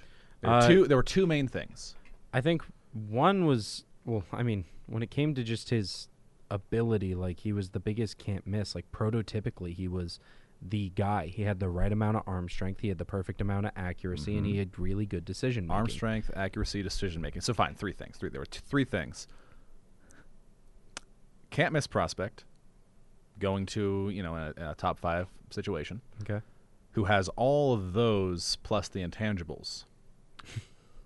Who am I thinking of in this class? Zach Wilson. Yeah. It's Zach Wilson. I think the Jets are going to jet. Jets are going to do it again. The Jets. I wouldn't be shocked, but NFL teams seem kind of cursed to repeat the same mistakes because general managers, but more so owners, are really cocky. They're pretty sure that it's always their way or the highway, but they're pretty sure that their way is the best way, no matter what the actual result is. You see this all the time. That's why bad teams typically stay pretty bad. Look at the Browns. Look at the Lions. Look at the Jets recently. They're not. The ownership isn't super strong. I think they're going to make the same kind of mistake and not look at the.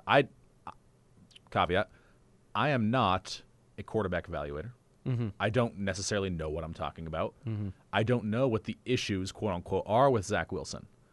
But I'd bet that they're pretty similar to whatever issues came up when they were looking at Darnold.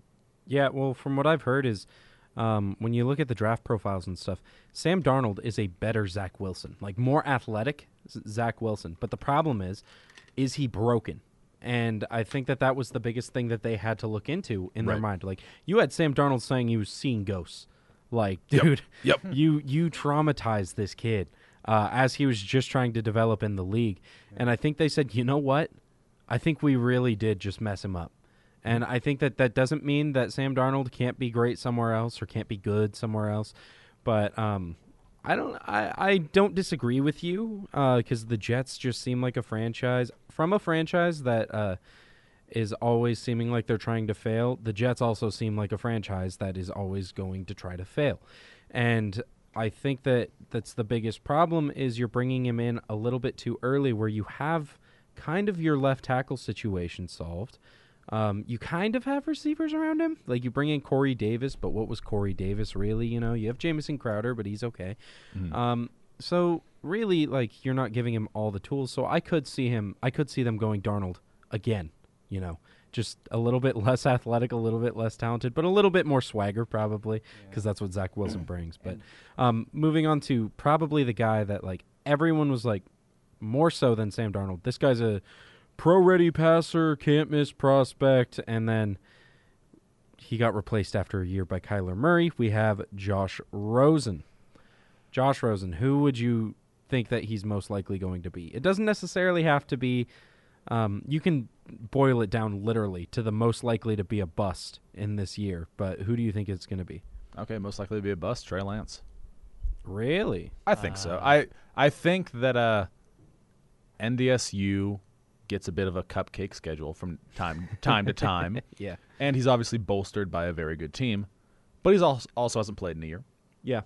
Which that's a good point. doesn't help. I mean, you look at Jamar Chase starting to drop just a little bit on draft boards because he didn't play this year. He doesn't have the strongest arm in the world. He relies on his athleticism a lot. Don't get me wrong, quarterbacks who could use their athleticism, awesome. If you can make chicken soup out of chicken, you're a really good quarterback. You're who I want on my team. Yeah. But, and I don't love this argument all the time, but I'm going to use it here. The level of competition at NDSU doesn't make you NFL ready. And I think if he starts right away, he's going to bust. If he sits behind someone, if he goes to the Falcons or something like that, sits behind Matt Ryan for a year or two, takes the Patrick Mahomes route, he's got a much better chance. But I'm just going to assume they're going to start whoever picks him is going to start him right away. That's not a good idea. That's going to bust. Okay. Interesting. I'm going Mac Jones, dude. Fair. I just feel everything I've seen from Mac Jones, because I have a friend who's really high on Mac Jones, and he wants the Falcons to take him at 4. Like, he wants him as their franchise quarterback. And we talk all the time, like, about, like, I just don't see it. Like, everything I've seen in Mac Jones, like, from his pro day or if I watched a game in college, I just don't see anything special out of him. It's kind of the same thing as Justin Fields. I'm not going to pick Fields because I don't want him to bust, but I think he will. But, I'm going to go Mac Jones for sure. He's going to be the bust of this quarterback draft class. Yeah, and as unfortunate as it is, I think Mac Jones is the easy one to point at and say, this guy's not going to be successful only because you point to the narratives of, like, he's a Bama quarterback, what can he get away? He got best quarterback in college football, but how far does that really take him? He also Especially played with the Heisman winner. Yeah. He also played with the Heisman winner and couldn't win the Heisman over his own receiver. He So also had Najee on his team. yeah, like So- that offense was built to succeed, and I think that he was probably like the biggest beneficiary from it. So I'm gonna have to go Mac Jones on this one. Now to wrap it up, we have probably, I would say, the most decorated of the rookies from this year, or of the quarterbacks from this year, and that's Lamar Jackson. Lamar Jackson, I don't really know what to make of him. Like, shows stints of greatness, but is probably just. Would you say he's the best quarterback as of right now from this class, No. or second best maybe? Second best. I would say he's the second best. He bounces between 1 and 2, I think. Yeah. Yeah, Okay. I agree. So who's the other guy that's going to be bouncing between 1 and 2? Alrighty. So, I mean, I only have one quarterback left, but I actually think it's going to be true, and that's Trey Lance. All right. So Okay. I think Trey Lance is going. Ironically, also might be the last quarterback taken from this group. That's Very what I'm true. saying. I think he'll be the last quarterback taken from this group, and I hope that whatever team picks him will sit him for his first year, because I agree with JT. If he sits his first year, I think he could be a very solid quarterback. Will he? I think that he will, honestly, be between 1 and 2. I could see him playing like Lamar. I mean, I watched a little bit of his pro day. I didn't watch him in college at all.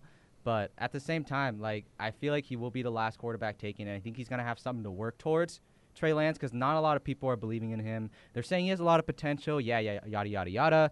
But, like, no one's like, yes, Trey Lance is this team's franchise quarterback. Like, no one's doing that. They're just, he's Trey Lance. He's, So, yeah, that's my pick, Trey Lance. Sorry. So the only one I have left is Justin Fields, and that lines up pretty well, I think. Yeah. He is, if you watched the title game this season, or I'm sorry, the semifinal game against Clemson, who has, the presumed number 1 overall pick, he kind of torched him.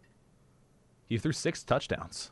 Yeah. And he showed a lot of toughness, showed a lot of grit. He got hit in the midsection. He, came out for a second and went back in and still finished that game, and he was really, really good. I don't like Ohio State, but I like Justin Fields. I think he's really good, and he's accurate.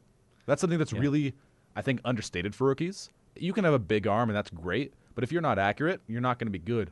In his 2 seasons at Ohio State, 67 and 70% completion. Throwing for 41 touchdowns in the 14-game season during his sophomore year. Yeah. He's ridiculous, and 3 picks. Yeah. And I think he's probably the guy that's getting, like, who had a lot of stuff happen in college. Like, you look at Lamar Jackson, like, popping off in college, and then all of a sudden he's dropping a bit further than everyone expected him to. I think he might be that guy this year. And he's just so athletic. He's so, like, just raw talent that you have to wonder, like, why are teams putting Mac Jones ahead of him? And I think that's why I'm really actually happy that Fields ended up being my last guy here, because it just works. So You had Fields as your last one, too? yeah, Nice. yeah, Nice. we're on the same page with that one. All right, well, that was a fun little exercise. I liked fun that. With That was good. fun. because you can't expect all the quarterbacks to always work out. I know at the time it seems like all of them are gonna, but No, they're you're not. gonna. Let's be You're real. probably like, you look at realistic samples like 2018. You're probably gonna have a couple in there that don't meet potential or are just out of the league. So, awesome. That's been this edition of the Benchwarmers. We gotta get to the point where we're playing our legal and stuff. So we'll do that right after this. But next week we're gonna be talking a lot of draft stuff. Oh, yes. So that'll be a lot of fun because the NFL draft is right around the corner. Thank you, JT, for coming in and Thank joining you, us. Thanks for JT. having me on, guys. Thank you. No problem. All right. This has been the Benchwarmers here on 88.1 The Berg. If you want to catch us again, you can do so next Sunday. It's going to be me and Cody and a couple other guests. So talking a lot of draft stuff. Have a fun time and have a good weekend, everyone. Peace out.